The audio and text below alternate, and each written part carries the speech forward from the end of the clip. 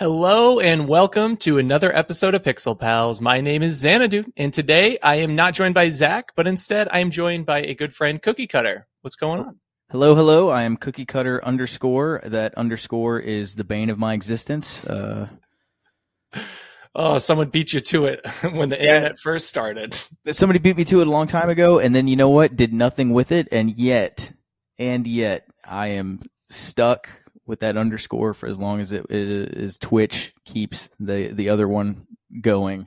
I am stuck with Xanadu, except the O's are zeros. Two zeros. On Instagram and Twitter, and I've not, if there's one thing, advice, if you're ever going to start streaming, making content, podcasts, whatever, check what social media tags are available on all the websites, not just one, because you're going to find out you're going to have to make some interesting design choices with your username.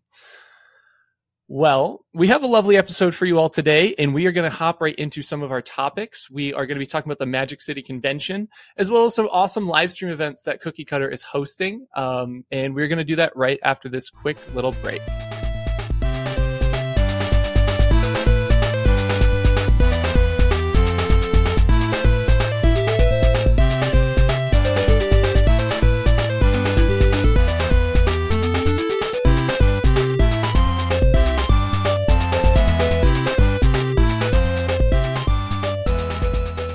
All right, we are back. Cookie Cutter, where did you go? What did you see? Tell us a little bit about this convention. I'm very curious.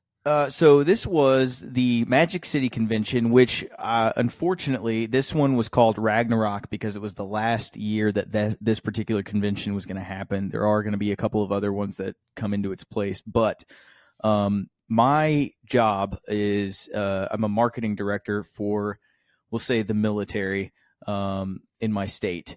And one of the things that I've been able to do is go to different conventions around the state, Huntsville, Birmingham, Mobile, to sort of promote some of the other jobs that we have within my organization that aren't just guns, guts, and glory. This one was pretty cool because we had Chad Michael Collins, who played Alex Echo 3-1 in the 2019 Call of Duty Modern Warfare reboot. He was a cool dude to have there, got to talk with him, got to talk about hey, here's the cool things you get to do in the video game versus, hey, if you want to, there's a huge support element to this in real life behind the scenes, that, would take to get there. Some of the opportunities that folks might get through that. That's pretty cool. And I think a lot of people don't realize that there are a ton of different employment opportunities in, let's just say, the military as a whole.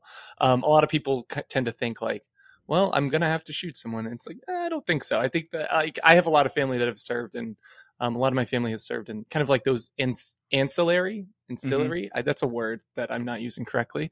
Roles even if you're really into technology or programming or cybersecurity, all of those things also are very needed right now. What was the craziest thing that you saw at this convention? Was there anything that really blew your mind away? There was some really good cosplay. So it's a smaller convention. It's not very big at all, but I think we had 6,000 to 7,000 people come through. Really good cosplays, really dedicated fan base. The guests were super cool. My organization was one of the sponsors of the event. So I was able to get a lot of access to those guys, and they were all just super chill.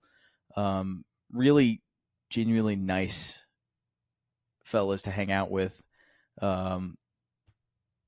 The staff at the convention was really good because there were a number of issues that came up just in the course of any time you get that many people around.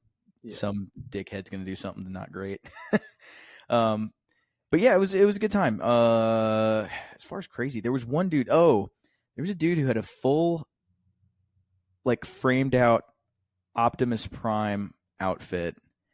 And as he was walking around, he was huge. He was small stilts, lifts, and everything like that. And it was a really great costume. I wish I knew what his handle was because I'd tag him right now. But fantastic job. I had to stop him from going down an escalator at one point. I was like, hey man, there's an elevator right over there. I really don't think you should go down the escalator like this.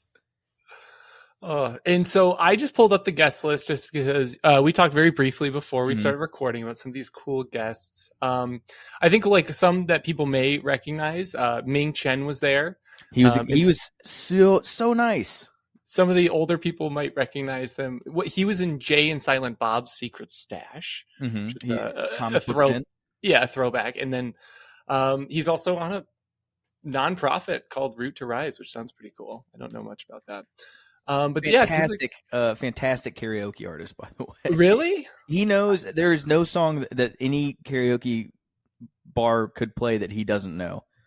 Oh, that's pretty sick. And then we had, if you recognize, you might recognize Carlos Navarro's name from the Hawkeye series. Mm-hmm. I did not see that personally, but I know that a lot of people enjoyed that show. I haven't seen it either, and I didn't tell them that, but he was Carlos Navarro, super nice guy. He's also a radio DJ in the Southeast. I think he's got, I don't know, I know he's regional. I don't know how far his show goes, but he's a nice dude. As I'm reading this, he also did voiceover work on multiple video games, including Fallout New Vegas. Yep. And now I'm mad that I didn't get to meet this man. That's insane. As someone who's very recently started replaying Fallout New Vegas, man, voice acting in that game is very good. It's funny. I was actually last week or 2 weeks ago, you and Zach talked about your top RPGs, and you kept talking about New Vegas. And I was like, I really need to download New Vegas again. It is a very good game. It's so good. We didn't get canceled from last week's episode either, which I'm very happy about. For any longtime listener, we're going to plan on redoing that episode with some different stipulations that people gave to us, because a lot of people, I think they enjoyed it, but a lot of people didn't enjoy how we ranked them. And listening back on it now, I also agree. So how long were you there for? Is it an all weekend convention, or is it just like 1 or 2 days? It's a 3-day con, starts Friday afternoon, goes to Sunday afternoon. So I showed up Thursday night, set up all my equipment, hung out, boogied out. Yesterday would have been as a time of recording, it was yesterday afternoon, and oh man, cons really drag it out of you. I feel like working a con. I went to PAX East this year. That was the first convention I've ever been to. My wife got me tickets. I was very thankful. Nice. But I was there for like a whole day. And by the end of it, I was like, this is exhausting. It's like significant amount. I'm a huge extrovert. And even at the end of that, I'm just like, all right, I need to not talk to people for the rest of the day. I lock myself in a room and just chill. Yeah. And I feel like as someone who's trying to go on a little bit of a fitness journey, like I am trying to watch what I'm eating. I am going to the gym. Like there's just so much good food around you the whole day. And by the end of it, I was like, I just want to cook myself like a small meal. Like I don't want to eat like a giant burrito. I don't want sushi. Like I just want home cooked food. So if I spend a whole weekend at a con, I feel like I'd maybe a little bit of guilt there by the end of it. So the food is one thing, because we were attached to, anybody that's familiar, it's the Winfrey Hotel, which is in Birmingham, and it's attached to the Galleria Mall, which is like the biggest mall in Birmingham. Full food court, nothing particularly great, but mall food. And I'm there with dudes who are professional, like fitness stuntmen, actors. They are all tall, beautiful men who I am standing next to in pictures. Just like, I think 2 of the guys are 6'5". I am 5'7", and I'm just like, God, dude, this is no fair. Regardless of what anybody would believe or Zach has tweeted, I am 6'5". I just need to get it out there. Okay. I'm taller than people realize, but I'm not in good shape by any means. That's one thing. So, all right. So do you think that like working a con is more difficult than like working a different type of event? So a lot of people that are going to this event maybe they're there to have fun and relax and meet these actors and, do all these events. So do you think that you get more reception? Like, I'm trying to word this the right way. Do you think you get more receptive audiences there because they don't feel pressure to talk to anybody, but like, hey, if they stop by, they stop by? It's been hit and miss. I've worked a couple of these, and it really depends on when I show up. I have a pretty cool, it's basically like an arcade setup. I've got cases that have different arcadey simulators of jobs that we offer that people can experience, and we've got recruiters there to answer questions.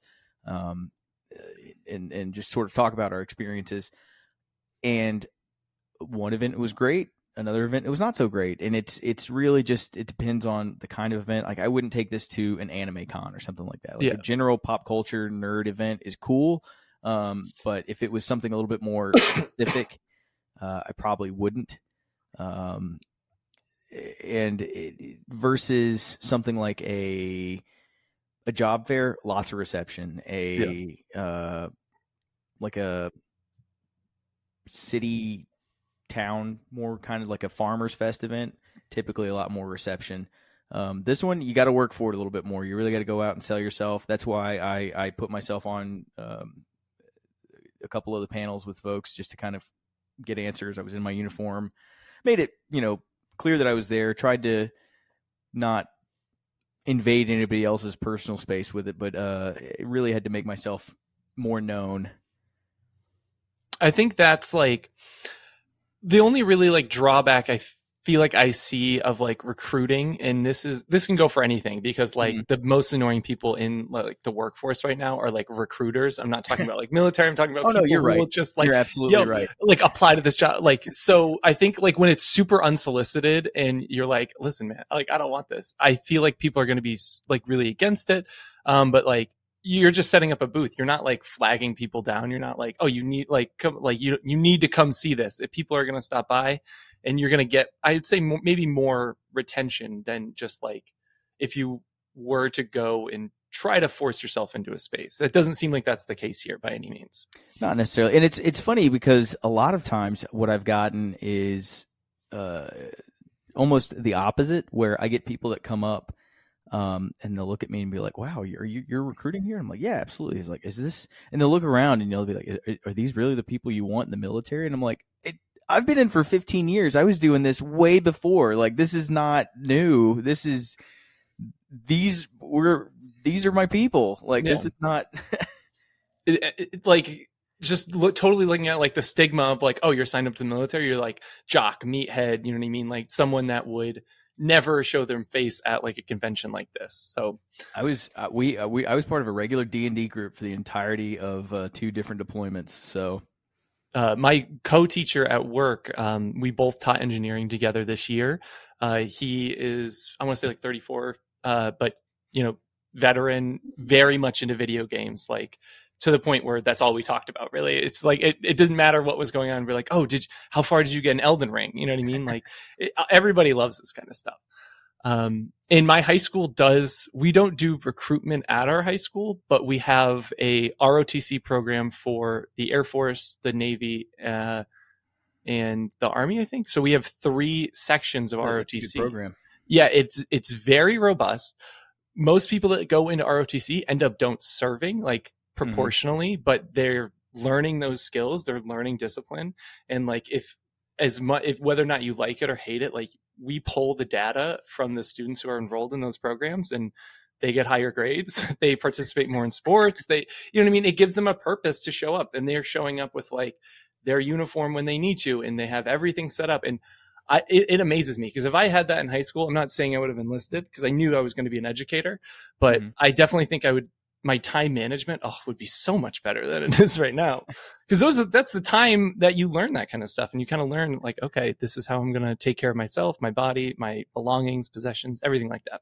It gives you, because I did it for 3 years of high school. It gives you a little bit of that kind of a taste of that, to the most basic familiarization with very low level soldiering skills, but basically essential life skills. And it's, hey, try to be on time, try to be 5 minutes early if possible, be cognizant of your surroundings, make yourself aware of how you're presenting yourself and holding yourself, and how to really sort of engage with a lot of different people in different circumstances. And it's not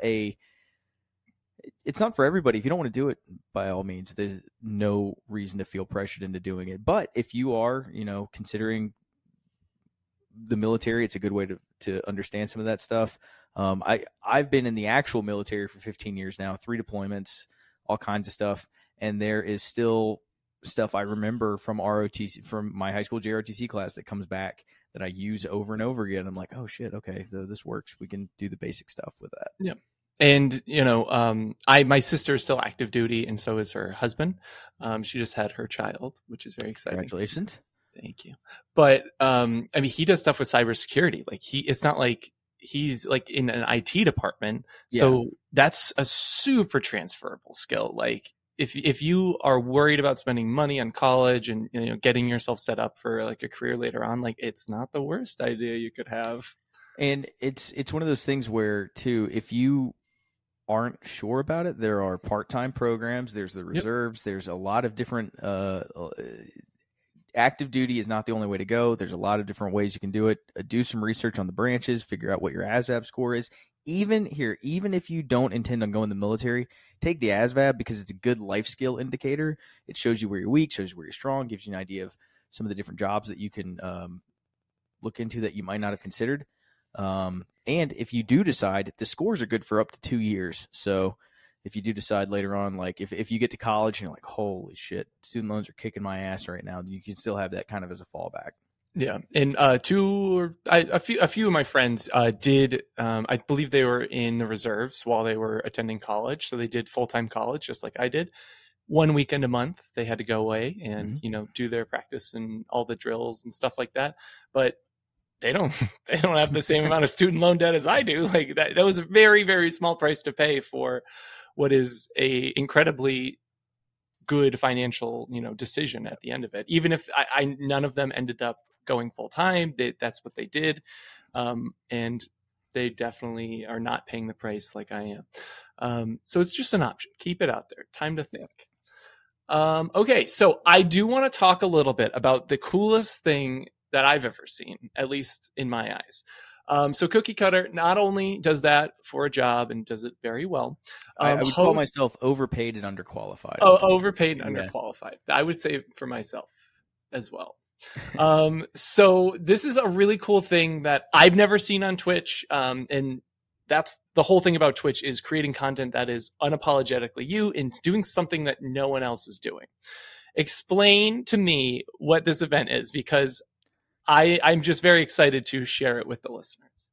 I like a game where I can make a lot of stupid customization happen. One of the first, I did a 12-hour stream about a year ago for a friend's cancer treatments to raise money for that. And what I did was I put a bunch of my friends into Prison Simulator very poorly, named them after it, but it was fun. And I realized that kept people engaged with it. They wanted to keep up with the story. They were, I made a system where you could cheer me bits. And since I was, the warden, essentially, you could bribe me to do your gang favors.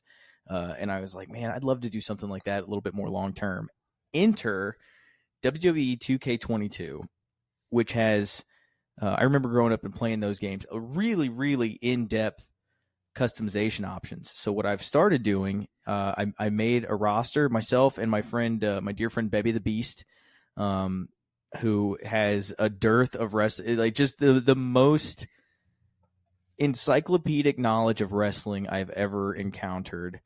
And he's been waiting to do something with it. So he's my co-commentator. You'll see him, you'll hear him with that. And our other friend Carnage X27 started this federation right here, Wrestling Federation, based off of our Discord name. And we just streamers in our community, I sat down in over a week, and I built 30 custom wrestlers, and we've since added, I think we're at 42 to 43 right now. Including yourself and Zach, by the way. Yes, which I'm hoping you'll hang around tonight because you guys are fighting. I will be sure to tweet it out, and I'm texting. I have access to the Twitter account, so I'll make sure that people know that they get to see who wins, me or Zach. It better be me. Yep, we can absolutely do that. But it's a lot of fun, and it's one of those things where we are still learning a lot of aspects of the game. It's got a lot to it, and it's not incredibly intuitive, so we're messing up a lot, unfortunately. But we're even within the mistakes that we're making and coming across, the game is still so it's unreliable in a great way, where it excites myself and Bebby as we're commentating for it. So we don't interfere in the match at all. The minute the match starts, we undo the controller so that it's all AI versus AI. All the wrestlers across the board have the same stat points, just different fighting styles. And it's funny to have watched sort of the AI develop personalities for each one. Do you find that there's like a certain fighting style that's kind of maybe not better, but like rock, paper, scissors, like this fighting style is always going to tramp this one? It's not fighting styles, so it's weight class. Okay. I think we've stumbled over the fact that kind of light heavyweights are going to always beat super heavyweights, and it's almost across the board. And we're trying to make it a little bit more evened out. But it's been a really fun experiment, and it's been a lot of fun to do. Currently, I initially started this when the SCOTUS announcement first came out that was talking about, Roe v. Wade's probably going to get overturned. All of the money that I've been making since we started, I think in early May, any donations, anything, I've been kicking over to Yellowhammer Fund, which is a women's healthcare fund here in the along the Gulf Coast that helps Mississippi, Alabama, and the Florida Panhandle. And that's kind of been continuing everything. I don't have, I've got commands linked to Yellowhammer Fund and Planned Parenthood. Not necessarily, if you donate through them, it's all anonymous. I don't want people to feel like they're kind of outing themselves and doing it.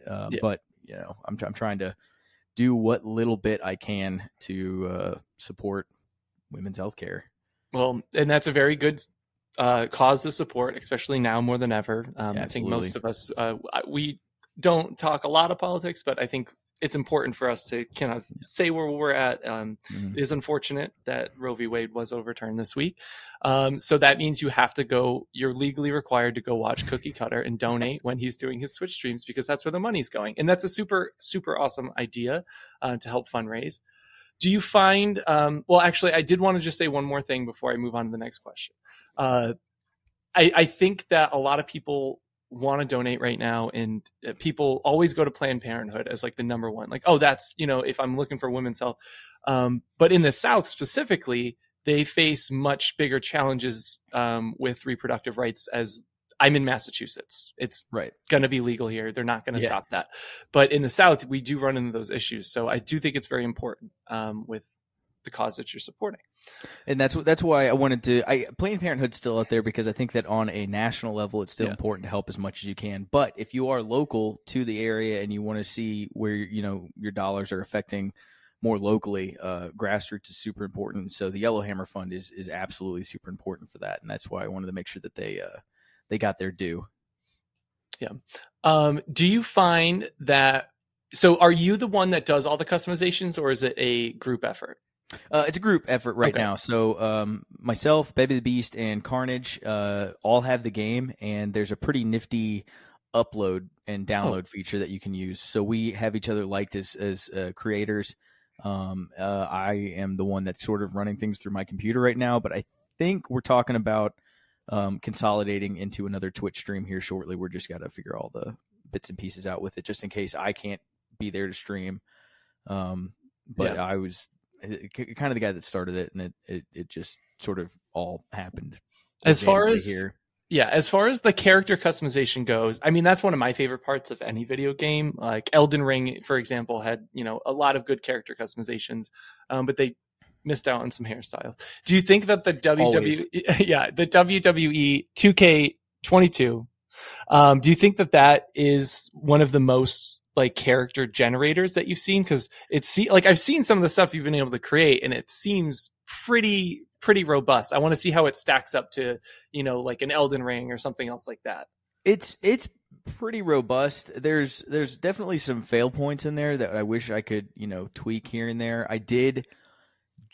I just dropped $40 on it so that I could get the full. I did the thing that I'm not supposed to do and gave my money to unlock more features. But hey, man, here we are. It's the world we live in. And that unlocked a lot of stuff for me. The biggest thing has just been coming up with fun ways to present. Because initially it was just me doing lookalikes almost down to the it was too casual. Like I Yeah. had one dude, I just had my friends send me pictures of themselves, and I kind of just had them as they were, and I was like, all right, okay, we got to update this. We got to make it a little bit more wrestly. Some folks got beefier, some folks got skinnier, just to fit whatever character their kind of personality had been to, and made it a little bit more flashy. It was pretty fun, and I have done very well. I've got this terrible blue smoking jacket. Years and years ago, I did stand-up comedy for 5 years, and at the start of it, a very dear friend of mine, April, talented artist, gave me an awful smoking jacket, and it's the best thing I've ever been given. It looks and feels like your grandma's wallpaper. So for whatever reason, I was like, well, if I'm going to host this, I want it to be right. So I wore that jacket and a black cowboy hat I just happened to have, and I just made that my character in the game as well, and that's added a lot to the hosting effort. I get a little over the top. Bebby is fantastic. He's always there to keep both of us on track with his. If somebody does some super obscure move that we've never seen, he's got a name for. He's like, oh, that was the Hurricanrana or whatever, and it's like, oh, hey, yeah, that's what that was. Yeah. But it's so much fun, and seeing people get really into it because of their investment in their own characters just drives it so far forward, and it makes it so much fun to be a part of. Yeah, and I could see from, like as a viewer standpoint instead of a creator, it beats watching somebody, like, I'm not outing myself, by the way, because I do stream one game. It beats like watching someone, be really invested in a thing, and you're just kind of like a bystander. There's a level of engagement there that I don't think you get from a lot of like streamers or live content, which I think is really interesting. And that's always been the thing. I talking to all those tall, beautiful actors that I was hanging out with all weekend, whose job is to be tall and beautiful and also talented in their field. But I think one of the first things people see is like, oh, you're tall and you're built and you look good. That translates very quickly. I'm one of those guys that has to rely on his personality, and I don't have too much of that. So being able to get people to be a part of it is always a lot of fun, and I feel like we're doing a pretty good job of including as many folks as we're able to within the limitations of the game. We do have a thing, we run polls at the beginning of every fight. Hey, we're going to bet points whoever you think is going to win.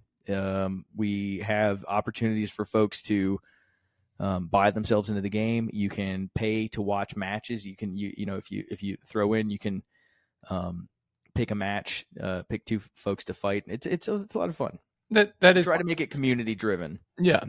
And let's talk a little bit about like maybe your history with gaming, like how'd you first get into it? Like we're both, I'd say, the older generation of gamers, not the oldest, but right in the middle where, our I'll first myself. I'm 32. So okay. So we're within 6 years of each other. We're not the people whose first console was like a PS2 or a PS3. Like we're a little bit before that. Unless you got into gaming later on in life. So what was your first console? Like, how did you get into gaming as like a form of either stress relief or something like that? My console history is, it jumps in a lot of weird ways. And my podcast co-host Tink always makes fun of me for it. I started with the original NES. Okay. Had that, Legend of Zelda, Batman, all those games. And then one day, Dad came home with a Sega Genesis. So jumped up to Sega Genesis, and I had that until one day he came home with the PlayStation 1, the original PSX. After that, it was an OG Xbox to a PS2 to a PS3 to a PS4, and then just 2 years ago, I built my first gaming PC, and I have not looked back. I'm in that same boat. I do like a good console, but having everything in one spot is too nice sometimes. I feel like the Sega Genesis gets like a lot of hate, especially from people who never owned one. But dude, I played Vector Man so goddamn much. It was great.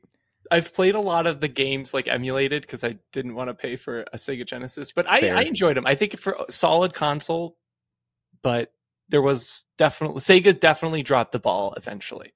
Yeah. But okay, so what is the best PS2 game of all time? Because that's one of my favorite consoles. Metal Gear Solid 2 is always going to be the answer for me on that one. Dude, look, I had the chance when I was in Kuwait. I had the chance to meet David Hayter, who was the voice of Solid Snake in the Metal Gear series up until 5. I have been a huge fan of the series, and I told him, I was like, look, man, don't take this the wrong way, but you're a lot of the reason I joined the military. That I'm genuinely embarrassed to say that. The influence of Metal Gear on me growing up, I was like, I want to be Solid Snake. Yeah, it's gonna be great. And then here I am. And it was a little bit different once you got there. Always, but yeah. As someone who's never played a Metal Gear Solid game, you mentioned this on stream earlier, and I refrained from just a diatribe like it is the most Hideo Kojima is the greatest creator of all time. I've heard, was it Metal Gear Revengeance or Vengeance? Mm-hmm. Okay, I've heard that one was very good. I've also never played Final Fantasy, so these are 2 series that people will crucify me over. Okay, yeah, one of the first. So again, you talked about it in the RPG episode. I was the guy who said, "Hey, Suikoden," and then you guys were like, "I've never played it." Next, I've listened to so much people talk about Suikoden, and if you've ever listened to Triple Click, which is another video game podcast. Jason Schreier, who's also really big in gaming journalism, whatever, he loves that game with a burning passion. It's great. It's a lot of fun, and I understand it's of its age. It came out in 1996. It's totally of its age. I played it when it came out, and I was like, "This is the greatest game ever." And I, by the way, have not played it since. So a lot of nostalgia fog is keeping it there. But the one complaint people had was that it was like for the time, it's a very long game. Like it is very robust. Long, yeah. I didn't know that they could jam that much information on one of those cartridges back then, but I was surprised to see that it's like longer than 20 hours. Like you're going to be in that for a very long time. So your character's permadeath. Like if you want the perfect ending, you have to collect all of the different characters, and if they die, they die, and you have to go back to saves, and it's ridiculous. So, if you had to tell someone who had never played Metal Gear Solid before, which one would they start with? I always tell people to play them chronologically. Okay. I would say start with Metal Gear 3. It is the perfect balance of it's kind of campy and goofy in a lot of places, but they had really locked in the gameplay and developed some really good new stuff as far as like the camouflage system was great, the weapon system was a lot of fun, the gameplay works. There's a lot of it's a linear, military stealth strategy game, but there's a lot of sandbox in there too. You can go around and mess with dudes in fun ways, and it's a lot of fun. There's a lot of replayability, a lot of Easter eggs, a lot of things you can go and unlock later. It's a pretty good time.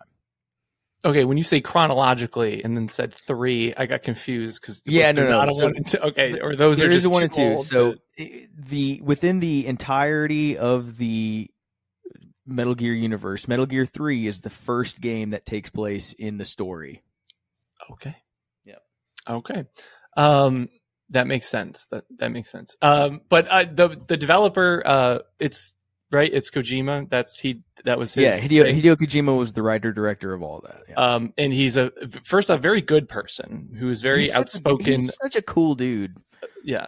Did you ever try Death Stranding? Because that was like his child that he created. I played Death Stranding when it came out, and I wasn't expecting Metal Gear, but I wasn't expecting that. It was very confusing. It wasn't for me. There's someone who enjoys that game, and I love that they do. It's just not for me. I tried very hard to like it, and I was just like, all right, no. Yeah. Next. So. I found it I don't want to be like annoying about it because it was a very good game. Like people love it, and it is highly reviewed. It looked good. The story was interesting. It was new. It was I think original is the best way I could describe it. Understanding they had some budget issues. I hated that they were it was just fucking monster cans everywhere and AMC ads every time you went into a safe house. But yeah, it takes place in the reality where Monster runs for president and wins, I guess. Like I did run into that. Yeah. little idiocracy in there. Just like your dude's just like, oh, all right, I just walked across the United States. Time to have a nice, refreshing green Monster energy drink. It it was very original. I think at some point it got too original because I never would expect that would be the gameplay loop of a game, or it's just like, what do you mean I'm like rebuilding civilization and not in the fun and not in the fun way where it's like, oh, let's build like some settlements. It's like, no, you're going to build a road so that you can drive on it later, and you're like, oh no. So which is funny. Breath of the Wild, there is an optional mission that you can get, which is the Tarrytown mission. Are you familiar with that one? Yes. It's one of my favorite side quests in that game is to get. I stopped the entirety. Poor Princess Zelda was holding back Ganon for weeks so that I could go and cut down all these trees and get all these villagers so I could establish Tarrytown and get them to get married and just everything. It was so good. I sidelined the entirety of saving civilization so I could develop this town. And that's when it's a done well like that, I love it. It's one of my favorite things to do in any game. When it's not, it's just like, all right, this is a chore. Yeah, it felt really rewarding in Breath of the Wild to do that. You're like, oh, I'm not totally wasting my time. Like, this is fun and rewarding. Did you see that Kojima? I don't know if it was a tweet. I don't know how recent this was, but he was like watching The Boys or something, that show on Amazon. And he was like, I had a project that was very similar to this. But like, obviously it was in like the early stages. And then he was like, well, now I'm not going to do it anymore. Cause he's like, cause I don't want to copy them. So I'm assuming it was something about like the male ego, like misogyny and something that has to do with superpowers. And then he was just like, oh no, that's way too similar. So I'm very curious to see what that was. Maybe one day he'll release it. He's usually pretty open about a lot of his stuff. Like that. He'll typically come back around and talk about it again. I am still waiting with bated breath. Since 1997, I've been waiting for a Metal Gear Solid movie to come out, and Oscar Isaacs has already said that he's committed to it. Ooh, there's what a good and everything, and I'm just like, please make it happen. And if they're like, we've talked about this in the podcast before, like video game movies, like 90% of the time are just tragic and bad. We reviewed the Super Mario movie, which you might have seen it at the tragic one point. And bad. Tragic and bad, very bad. But that's one series that like I do think it could do very well, because like a lot of this, there are some silly stuff in it, but a lot of it is like grounded in almost reality. Like it's plausible that these things could be happening in today's world. It's one of those things where each of the games takes a look at some sort of human social issue in some kind of nuanced ways. Whether it was in the first Metal Gear game, it was nuclear proliferation. Hey, the threat of any nuclear incident happening is going to be a major loss for all of humanity and society, and could be for generations. And then moving forward, as things changed, it became private military organization. Private donors funding military organizations that can overthrow democratically elected leaders. Money versus the will of many and the money of few. So he did a good job of keeping the finger on the pulse of what was going on. And I love one of my favorite things on Twitter is seeing shitty dude bros being like, keep your politics out of my games. It's like, this is inherently political. It really has been for a very long time, unless you were gaming in like the 80s. Is inherently political. The Fallout series is inherently political. Like very much about how like the same thing, like nuclear escalation and like the fallout, like the literal fallout of what we do when we are unregulated in our wars and aggressions against each other. There, I could name like 1,000 other examples of like how video games are political, but people will always say a lot of whooshing going on. Oh yeah, for sure. And then there's some series where you're like, maybe that's what they're trying to say, but there's some series where it's very point blank, like almost like a neon sign being like, hey, this is what we're showing you. This is actually a bad thing. Yeah. And like, I know it's fun to like shoot people around, but like at the end of the day, like we don't want this. This isn't great. I can't think of that many others, but I know they're out there right off the top of my head. Oh yeah. So those are some of your favorite games that you were playing. Is there anything that you're playing like nowadays that you've really been into, or something that you didn't get to play a while ago, but now you're finally catching up on some gaming? I'm going back through Red Dead 2 right now. It's just I got a hankering for. I wanted to go around and kind of mosey. I really just wanted to go and explore a nice open world. I said, you know what, Red Dead 2 is pretty great, so I re-downloaded that. I've been playing standby. I've been playing a lot of Rust. A good buddy of mine has Quicksand GM, great streamer, opened up a whitelisted streamer server for Rust RP, and we've been kind of updating it and going along. He's about to do, I believe, a medieval themed. So he's reskinning everything. He's got some mod packs for the server. It's going to reskin a bunch of stuff. It's going to change all the projectile weapons to just bows and arrows and swords, so no guns, no explosives, things like that. Looking forward to that. That's the best way to play Rust, by the way. Only able to play it in that circumstance. I when I first learned about it, I was like, I'll download it, I'll go online, and I'll try and figure some of the mechanics out. I don't think I lasted more than 10 minutes on any server, because it is absolutely the most toxic fan base I've ever encountered in the history of gaming. Walking into a Rust server, like a public Rust server, is like going into an Xbox lobby in 2007. It is awful. Except everyone can kill you. I had a very, very similar experience with Rust, and I do love like survival crafting games, so that's like right up my alley. The only way to play Rust is just like how you explained it.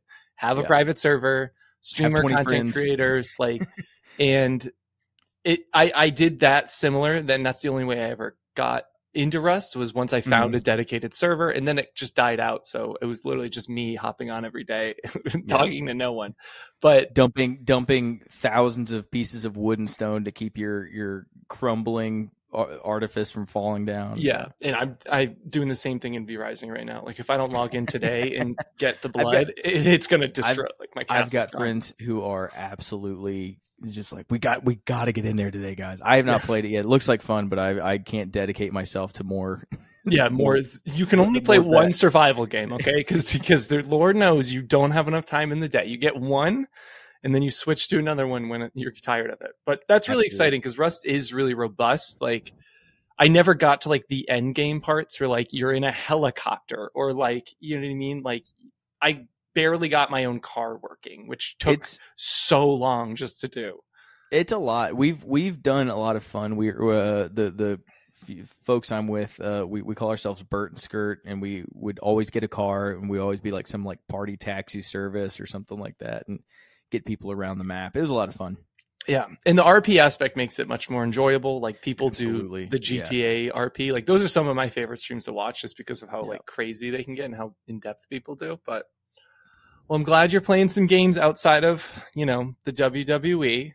We're trying to keep that to a weekly thing, man. Schedules and everything are crazy, so it's typically either Sunday night or Monday night. Sometimes it's Saturday night. You got to check the tweets to know when it's happening. It's difficult to keep us. You never know what comes up, or maybe your internet goes down one day or anything like that. Is there anything that you're watching that you find enjoyable? Have you watched Kenobi by any chance? My wife and I have been watching. She and I like to binge older shows that we haven't had a chance to. So we're currently working our way back through Sopranos. We just finished Breaking Bad and El Camino, because we're waiting for all of the final season of Better Call Saul to drop. And we are waiting with bated breath. I'm doing the same thing. I binge. I can't. Weekly schedules, like I barely got through Kenobi because of that. I was getting a little mad, but I'm gonna wait to watch Better Call Saul once everything's all done, because some people are like, oh, it's better than Breaking Bad. I think I'm like, really? Does it get better? Because I really enjoyed Breaking Bad.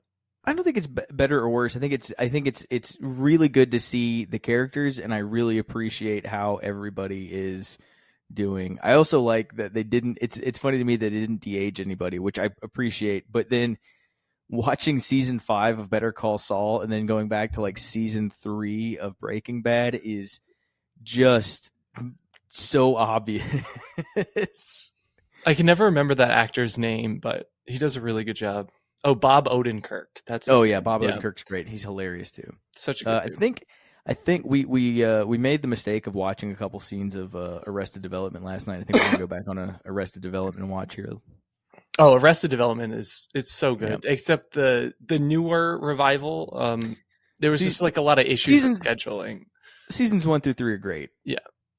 In like when we say great, like if that is your type of comedy, like you are really gonna enjoy it. And like we have Jason Bateman, Will Arnett, like some huge names. Michael Cera's in it, and then David Cross is another one. Like these are all very, very funny people, and they somehow got all of them to do a show together. I'll never understand how.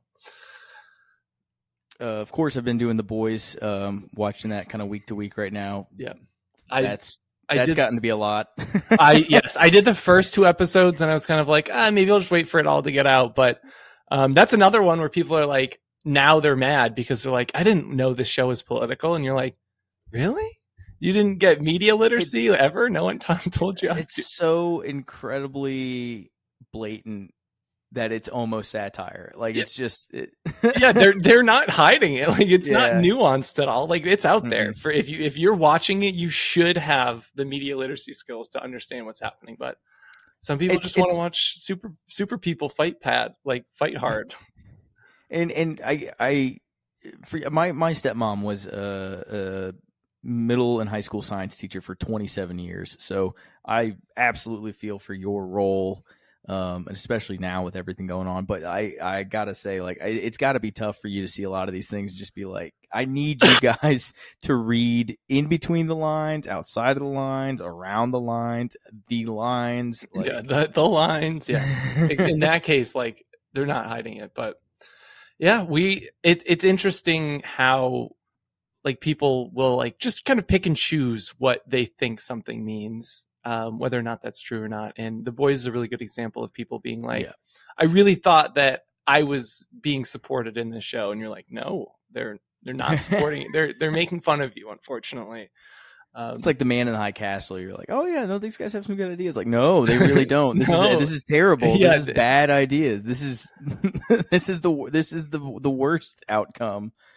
Oh. Well, if there's anything else you want to share, now would be the time. I'm going to make sure that I put all the links and stuff below. So if you do want to check out me and Zach, I think that's happening tonight. So I will tweet about that. But that's happening. You're now part of the Raw. You don't know. Okay, you and Zach signed contracts, so you guys don't even know it. But you're in there for forever now. Yeah, we're part of the pool. So if you want us to be fighting, you have to go and contribute, donate. And maybe me and Zach will get to fight each other. I see it happening a lot. I'm getting back to my dear friend Emily. So I've got a podcast, the Reboot podcast on Spotify. You'll see us under Y'all Seen That. Myself, my friend Tank, Danny, and Emily, 4 friends that get together and watch movies and talk about them, much like you and Zach do with your podcast. We're finally getting back to that after we had to take a little bit of a hiatus for a medical issue. Super glad that has come to the best possible outcome. Very happy. But yeah, that's that. My socials are all call me Cookie Calamity, Cookie Cutter _ any of those into very cookie themed, man. I've got one note, and I said, you know what, we're gonna take this across the board. But yeah, that's me. I appreciate you having me, man. This has been a fun, fantastic time. Oh, anytime, my friend. So yeah, make sure to check out all that awesome content that's going to be linked down below. And I had a lovely time, lovely conversation. Thanks for being on. And I hope everyone has a wonderful rest of their day. Pixel Pals out.